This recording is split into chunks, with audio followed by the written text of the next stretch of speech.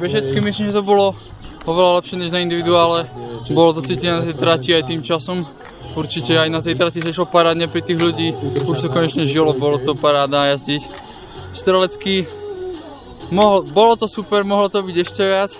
Škoda tá posledná, ja už som odchádzal zo strelnici s tým, že na trestné nepôjdem, potom som sa obzrela, nebola tam. Tak to ma ako dosť mrzelo, ale aj tak som spokojný s jednou na šprintu, to ešte dá sa s tým hrať. Bežecký, necítim sa ešte 100%, stále je tam nejaká tá rezerva, ale vravím, už to bolo parádne, už lepšie ako na individuálne.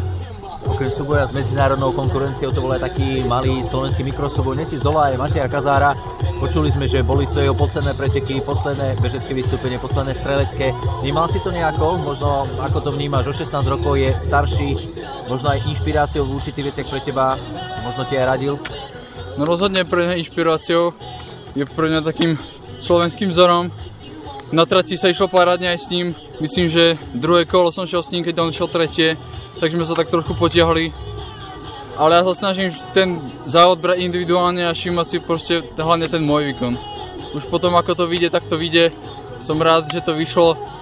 Je to určite povzbudenie pred majstrovstvami sveta, že 2 minúty na trati na rýchlych mužov. To je samozrejme veľmi dobré. Dneska si bol napríklad na úrovni až Maťa Balogu, takže je to asi dobrý signál pred tým šampionátom a aj takisto strelecký, že je to dobré. Áno, vravím, je to na dobrej ceste. Stále tam nejaká tá rezerva sa posunúť. Ešte máme poslednú záverečnú prípravu, kde to môžeme dotiahnuť do konca a budem dúfať to, že to vyjde na 100% na majstrovstvách.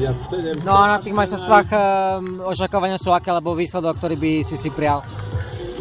Tak rozhodne čo najvyššie, nechcem nejako predbiehať, ale myslím, že tá top 20 je určite reálna.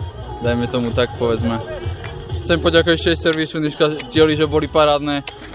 Vedel som sa porovnávať aj s ostatnými štátmi, bolo to super.